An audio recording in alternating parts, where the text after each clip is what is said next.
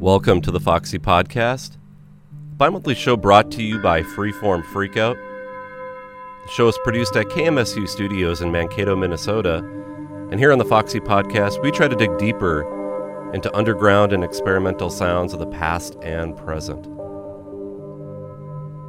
And welcome to episode number 144 of the Foxy Podcast show. Hope you're all doing well out there, wherever you're listening from. Behind me right now, you're hearing a track called Cradle of the Horizon from Primitive Motion. This came out recently on Long Form Editions, a relatively new series devoted to extended pieces of exploratory, expansive, and immersive music from around the world.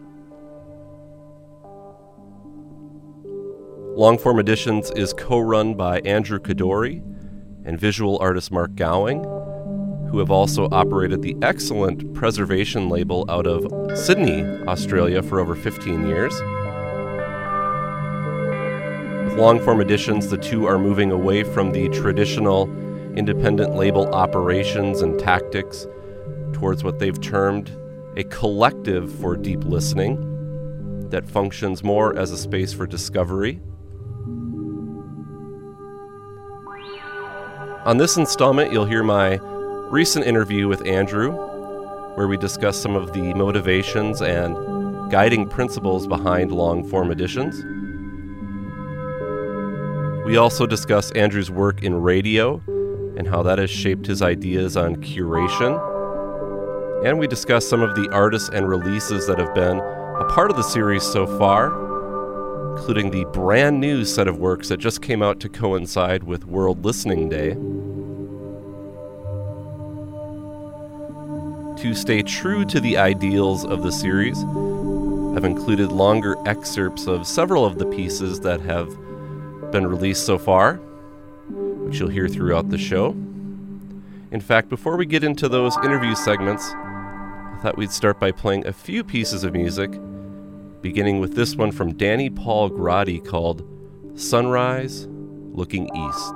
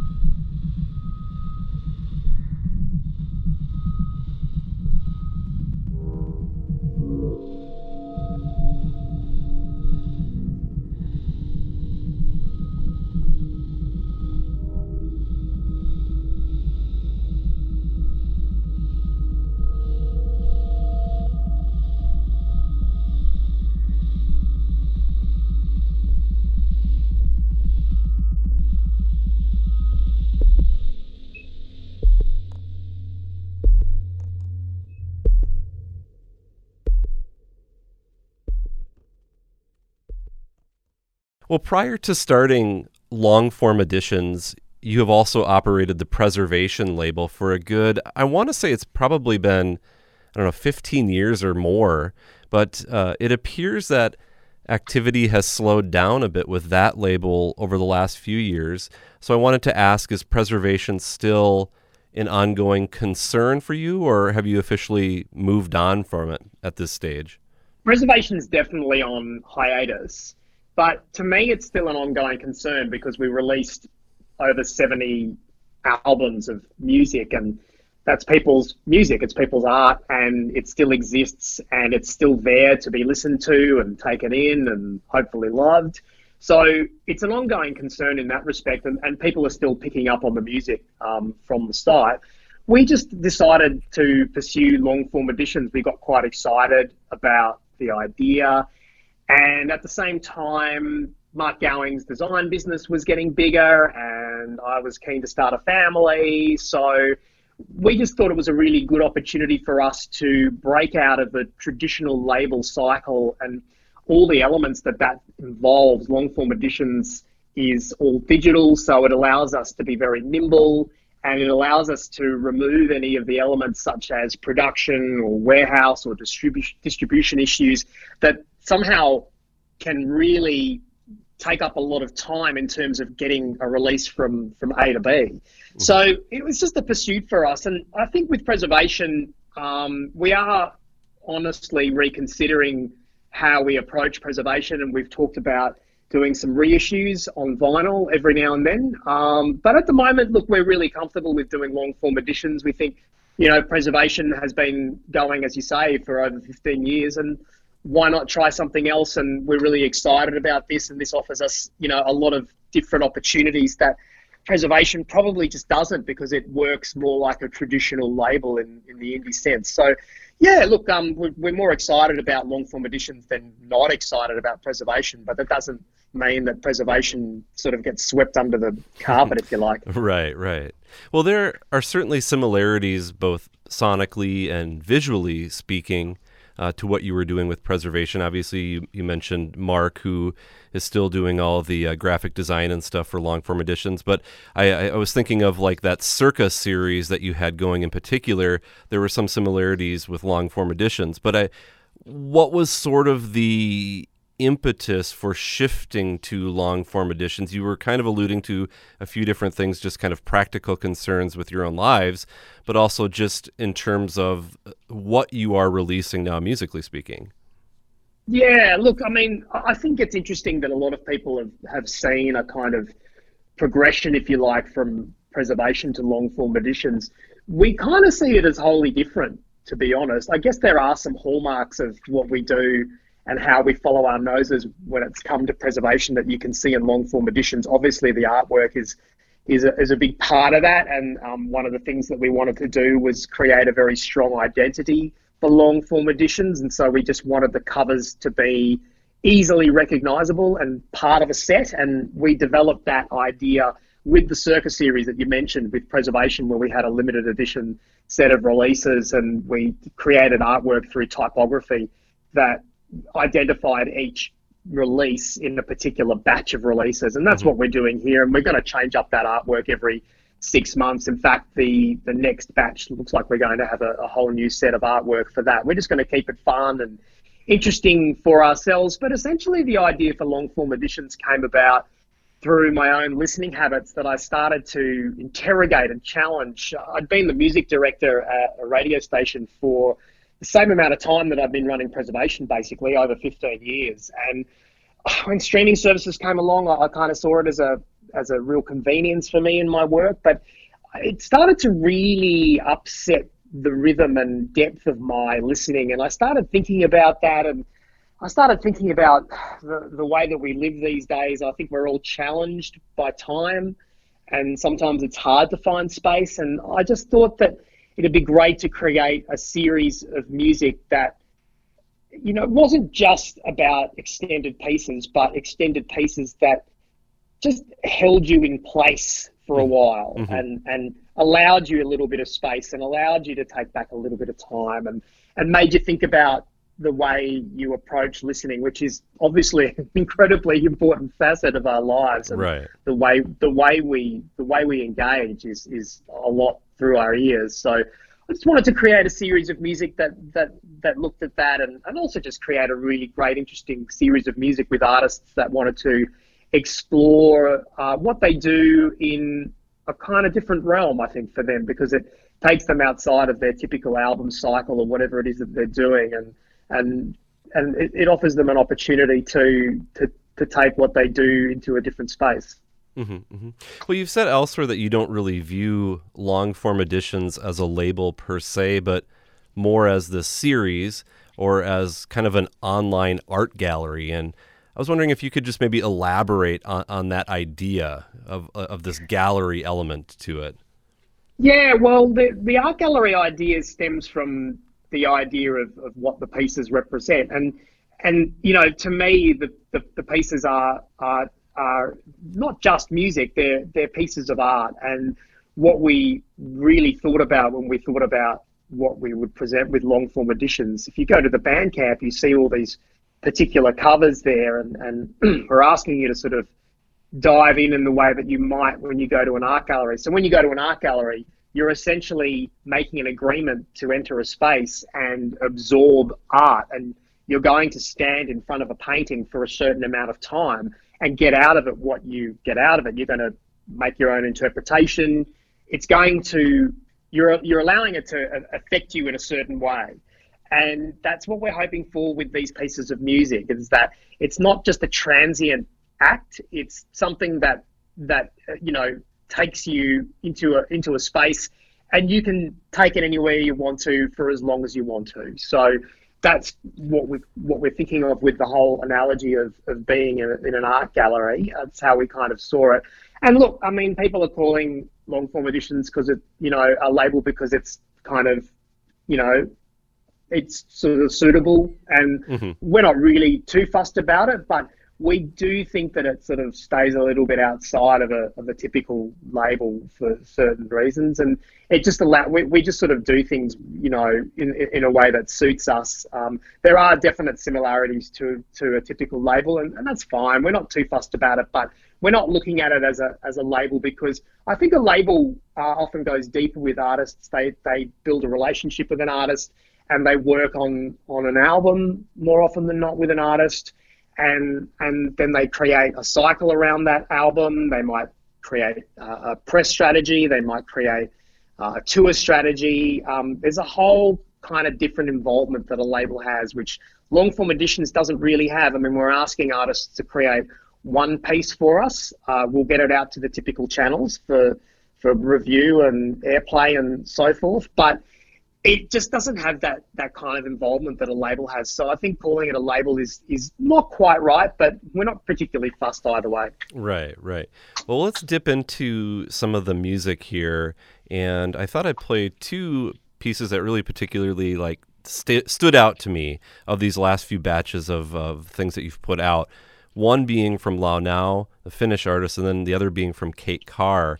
And I was interested in this Lau Nau piece because I'm more familiar with her earlier stuff, which was much more in this sort of dreamy folk vein, where this is not like that at all.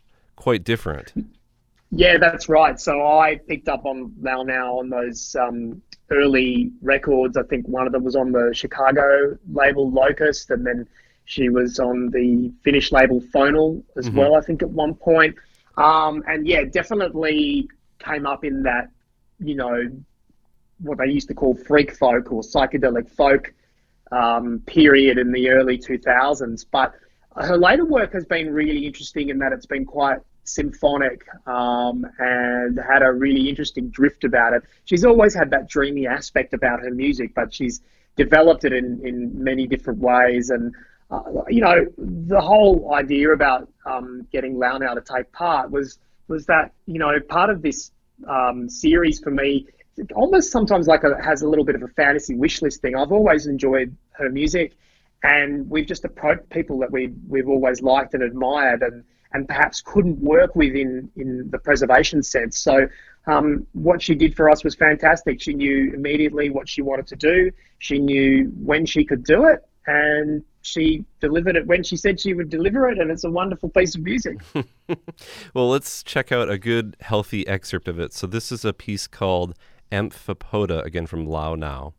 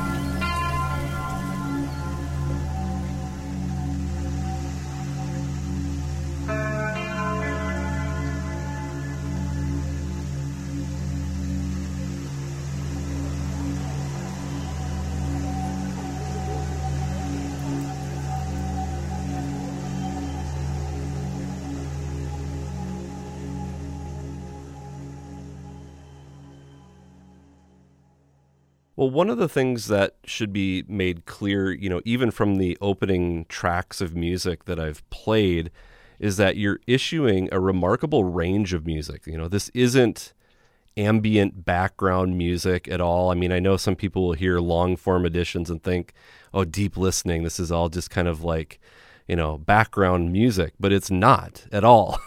So as you're approaching different artists to contribute to long form editions, are you consciously looking for people that work across a broad spectrum of abstract sound making, or are you inviting them to come up with something that maybe branches out from what they're accustomed to doing?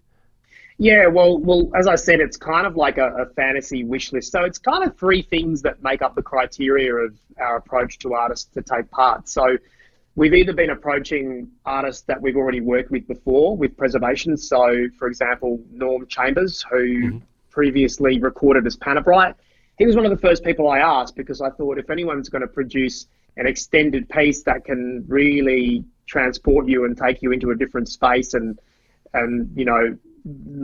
make really something of this idea, it would be him, and his piece is just absolutely stunning, I think. And so we've got people like that we've worked with prior that we really wanted to take part in the series and continue that relationship because they're just wonderful people that we really enjoy doing this kind of activity with.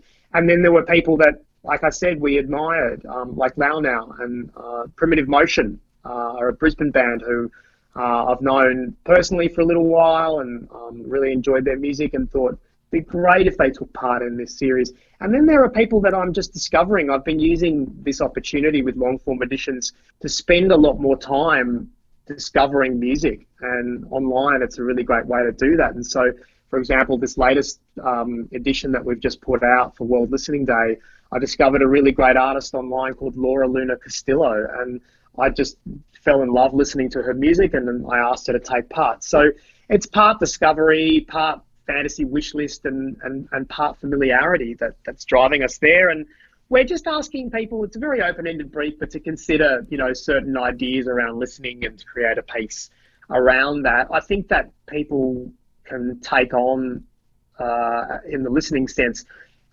they can take on the track whichever way they want to. If it sits in the background for them and works for them in that way, fantastic. But I do think that most of the pieces have a deeper purpose than that. They're more purposeful and they can steal your attention in the way that maybe something like a horrible Spotify chill playlist can't. Right. Well, I kind of want to get into a little bit of logistics here, and if I could have you explain the idea behind having a fixed release schedule where you issue new works from 4 different artists every 2 months. And I guess first I wanted to ask about that. Is that challenging to maintain that structure and timeline and actually get submissions from artists? Because it seems very, set in stone. And I guess, secondly, do you feel like having this almost subscription type model, which I guess is somewhat similar to streaming services, is that a way forward for lack of a better word, because again, you don't consider yourself a label, but is that a way forward for labels perhaps? Yeah, I don't know if it's a way forward. We just decided that it was a way for us to move forward that made sense with this project, and we just felt that 4 pieces every 2 months gave the project a certain kind of heft and substance that we felt it needed to make its mark. Mm-hmm. And also, we need a schedule as people that we can meet deadlines with. If everything's a bit fluid and rubbery, then our lives just start to take over. So if Mark and I have deadlines to work with, then we'll just be able to get everything done. And I can assure you, we've got loads of submissions. We're not short of music. Mm-hmm. We're overflowing with submissions, and the only sort of delightful conundrum we have is how to put it all together. Sure. At the moment anyway. So we're just basically setting our release schedule so we can make sure that with the daily routine of our lives that we get things done, and we need to get things done. So Mark and I know when we need to get together, and Mark and I know that when we can exchange things via email and just get things done that way. And It's quite easy to put together because, once again, as I mentioned earlier, you don't have to deal with other elements such as, say, a vinyl production house or a CD production house or a distributor or a warehouse or a printing service, or all these different elements that go into releasing a record in the traditional format style, like vinyl, CD, cassette, whatever. They're all out of the picture. So the idea of releasing 4 pieces every 2 months is quite fine, because you can be quite nimble with a digital-only label, and it would be really impossible for us to consider another format with the amount of stuff that we're releasing, and the length of these pieces as well make it really hard to fit onto a particular format easily that would make sense. So sure. I think that it's just we're really only dealing with the artists, and that's a really wonderful thing for us. It just makes the act of releasing music a lot more pure, if you like. So it's quite nimble for us and easy for us to maintain in general. Yeah. Well, you're mentioning kind of the positive side of working in the digital domain, but you had stated in an article about long form editions, I think it was for Fact Magazine, that and to quote you, you said, because streaming platforms are so easily accessible, you might not treat the music with as much consideration and care as you would if you spent money on a physical product. So I'm wondering, the releases that you do, again, is entirely digital. So what are some ways that you think you're trying to bridge that gap for listeners without offering a physical product to have that connection to the music? I think that the way streaming services, those huge platforms, are set up, they have a kind of scale that might lead you not to treat the music with the care and respect that it does. What I'm hoping for with long form editions is a difference there, where we're just creating a small little hub, a reliable space for anyone who wants to listen to a piece of music that is experimental or exploratory in nature, but they don't really know where to turn, say, on a streaming service, which for a lot of people is the way that they listen to music to these days. And so I don't need, for example, to turn you on to experimental music, because you have your channels and your ways to discover that. But there are a lot of people who don't necessarily know how to navigate that scene, and so they only hear the artists that are sort of, crossing over the perimeter, if you like, and being reviewed by Pitchfork or The Guardian or what have you, and that's fine. I mean, those artists are generally great and making amazing music, and they should be listened to and discovered. But there's a whole world out there of artists that aren't being foregrounded in the digital domain, and we're just hoping that, we can create a space that people can turn to reliably and regularly to hear this kind of music. And we're trying to make it as accessible as possible. We don't want there to be barriers, if you like, to listen to, be it cost or access. We just wanted to make this music accessible because we want ultimately the music to make its point to people and to have an impact on people. Well, speaking of discoveries, I did have a nice discovery here while listening through a bunch of this stuff, well, virtually every release that you've put out in preparation for this. But I had heard the name Cruel Diagonals probably 6 months ago. I've just seen it popping up, but I listened to her piece and just fell in love with this music and the piece that she created called Monolithic Nuance. And she's, relatively new on the scene, for lack of a better word, correct? Yeah, that's right. I heard an album of hers called Disambiguation, and I just thought I would really like to ask this person to take part in this series. And working with Megan Mitchell, who records as Cruel Diagonals, it's just been really lovely, because she's a very passionate, considerate individual who really cares about every musical act that she takes on. And she's just been so incredibly emblematic of this series. I mean, I think that what's really made this whole series sing is the way that the artists have responded to it with their music. They've specifically gone out and recorded pieces for this series with the aim of making something great for it. And Megan was really one of those people that just did that to the hilt, and just our exchanges have just been really lovely. And as I mentioned earlier, one of the great things about long form editions is that you're essentially just working with the artist. So it's a really nice exchange in that way. And that exchange with Megan was great. And when she turned it into a piece, I was like, this is going to be really something that's going to catch a lot of ears. And it's really great when a piece like that from someone who a lot of people don't know tends to be one of the more popular pieces as part of the series goes. I mean, we've had some great names take part. People know a lot of the names on long form editions, but Megan's piece has been one of the most popular, and it's not a competition, but it's just a nice result. Right. Well, let's play a good part of that piece. Again, this is Cruel Diagonals and Monolithic Nuance.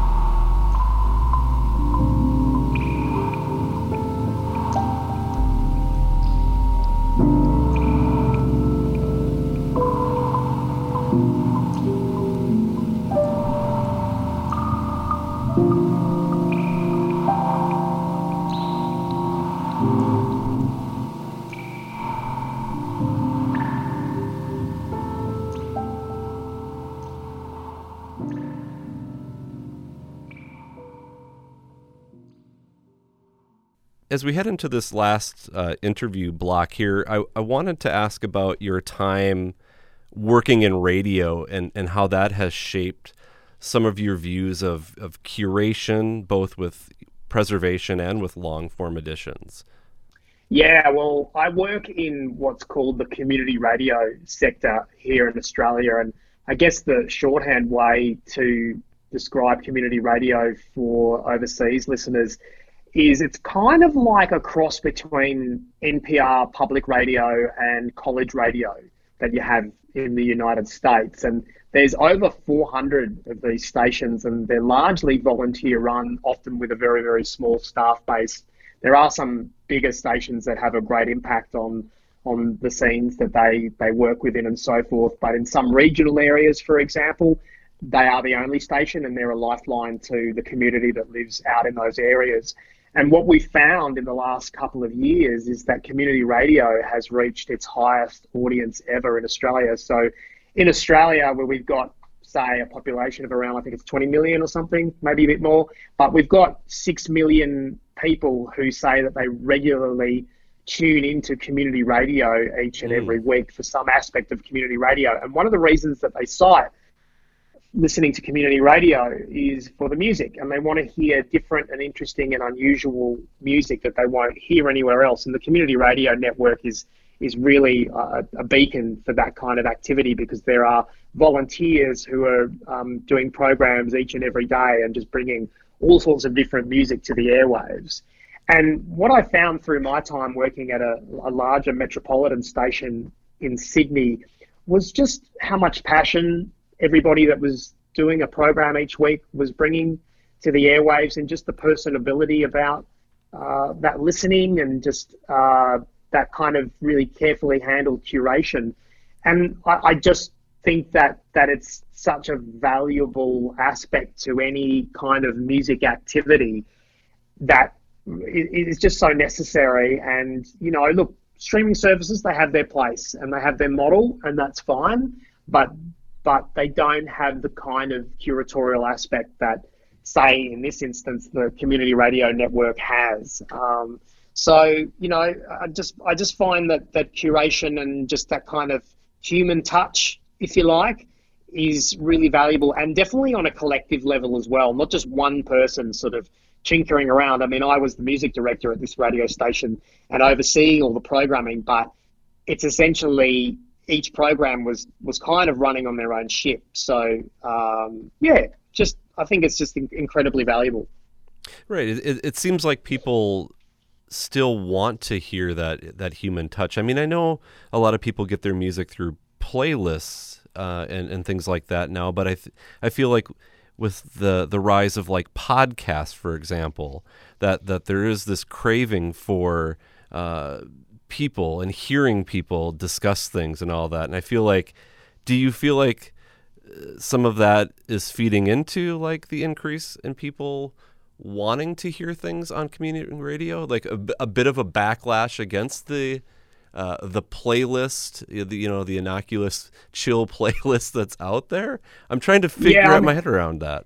Yeah, I'm hearing anecdotally that there is, some kind of pushback about, what streaming services have to offer. I mean, I recently just attended a conference in Melbourne, and I took part in a panel called Living the Stream, and there were representatives from Spotify and Amazon, and they were talking about music listening in a very different way. They were talking about music listening in a way that, we'll have the playlist for you when you go to the gym. We'll have the playlist for you when you've got your dinner party. So they're looking at music as an accompaniment to lifestyle, and they're looking at music as an accompaniment to mood. And obviously mood plays a big part in what you choose when you listen to music. But I think that when you're working at the scale that streaming services work at, which is huge, they have 180 million users on Spotify, then, you don't want to throw anything that's potentially a little bit more left of center into the mix, or you don't want to put that to the front. So I found at this panel that there were a lot of people in the audience who were really pushing back against those ideas, and I didn't even really need to spruik community radio. They were doing it for me. So, I think there is definitely a little bit of a reversal. I mean, I think that there are still a lot of people using Spotify who are also using community radio for discovery. I mean, there was one really interesting insight from an audience member at that panel who said, look, when I'm studying and I just want to have something on in the background to keep my mind ticking over, I'll put on something on Spotify, like a playlist or something like that. But when I really want to enter a world of discovery, it's going to be community radio that I turn to discover something new. And for that kind of programming that you can't really get anywhere else, it's very individual. Right. Well, we're recording this interview on, well, for you it would have been yesterday, but today I believe World Listening Day, which I'll be honest, I wasn't aware of until you brought it to my attention just the other day. But you broke from your regular schedule of releases to put out 4 new works to mark this special day. And I couldn't think of a more appropriate day for long-form editions to be contributing to something too. But for those unfamiliar, could you explain some of the ideas behind and people involved in establishing this World Listening Day? With regards to World Listening Day, we just thought it was a really great thing for us to tie in with. We don't know a lot about World Listening Day ourselves. We just know that it's there, and it's essentially about taking time to listen. That's what our project is about. And we also just wanted to release 4 pieces, not only just to mark World Listening Day, but to also pay acknowledgement to the people who subscribe to long form editions, because they're the ones that are kind of keeping us rolling, and they're, keeping this series afloat. So we just wanted to offer them something more, because we can't offer in a typical Bandscamp subscription, we can't offer extra music or exclusive music or outtakes or anything like that. So we just wanted to basically create something new and keep it going. And World Listening Day was a really great way to tie that in. Sure. Well, this new batch includes pieces from Son of Ra and working with a collaborator named Mitchell Brown. You already mentioned Laura Luna Castillo, Frank Brettschneider, and then Allison Cotton. Again, a nice mixture of established artists and very new, completely new to me artists here in this new mix. And is that kind of, when you think about these cycles that you're putting stuff out, do you kind of like to have that balance of new and I guess more recognizable names? Yeah, definitely. I mean, we want people to be interested, and what we really want to do is make sure that everybody taking part has the chance to be heard as much as possible. So I kind of feel the reality is, unfortunately, if you put 4 absolute unknowns together in a set, then people may not pick up on it. But if you have somebody that people know of and trust and are familiar with, it's that reliability thing coming in once again. It's like, I know that artist. I'm going to be really interested to hear what they have. And hopefully that will lead to them trying on someone else. So that's kind of how we're looking at it at the moment. We think we think a rising tide lifts all boats, basically. So if we can get that going with each set, we're really happy. Mm-hmm. Well, can you speak to any other things you have in the works? I mean, it sounds like you have a lot happening behind the scenes, but just to kind of wrap things up here, anything else that you can mention? Well, we're on a bit of a roll at the moment because of this break in our traditional release cycle. We're going to have another one out in August, and that's going to be really interesting. I think I could probably reveal to you exclusively, David, that we're going to have, I can definitely say we're going to have a piece from Pan American, who is more, who's become more active in recent years, and he's got a piece for us. And the Bitch and Bayars have given us a piece as well, and we're going to have a couple others as well that we're just tying up now. But look, we're going to be back to our 2-month cycle soon, and we're also going to have some new artwork, and we're just going to look at ways that we can get this music out there. We're not in any hurry. We're just going to keep doing what we're doing, and we're going to look at ways that we could grow it potentially as well. We've got some ideas there, and we're just gonna see how things move along. And as long as we have those submissions and interest, we'll keep it going. Awesome. Well, thank you so much, Andrew, for your time. I really do appreciate it. Oh, thank you, David. I really appreciate it. Yeah, and let's get into the last block of music here. Let's start with something from this brand new stuff. This is the piece Fluid Awry, and this is from Son of Ra and Mitchell Brown.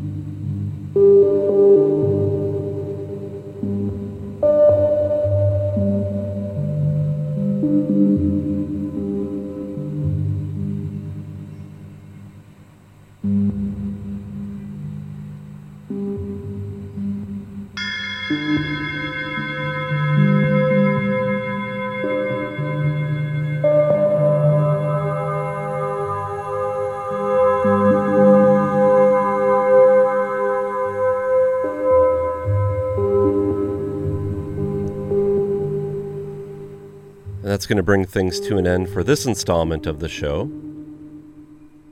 I want to thank Andrew once again for taking the time to speak with me this week. If you'd like to find out the complete playlist for this show, you can go to our website at freeformfreakout.com.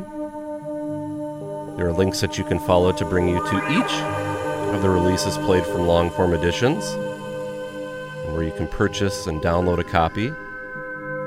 I'd encourage you to browse through, check out all the titles that long-form editions has available. If you have any questions or comments, you can always get in touch with me at fffreakout@hotmail.com. Check back in a couple of weeks for a new episode. And as always, thanks so much for listening. And we'll let Primitive Motion carry us out to the end of the show here.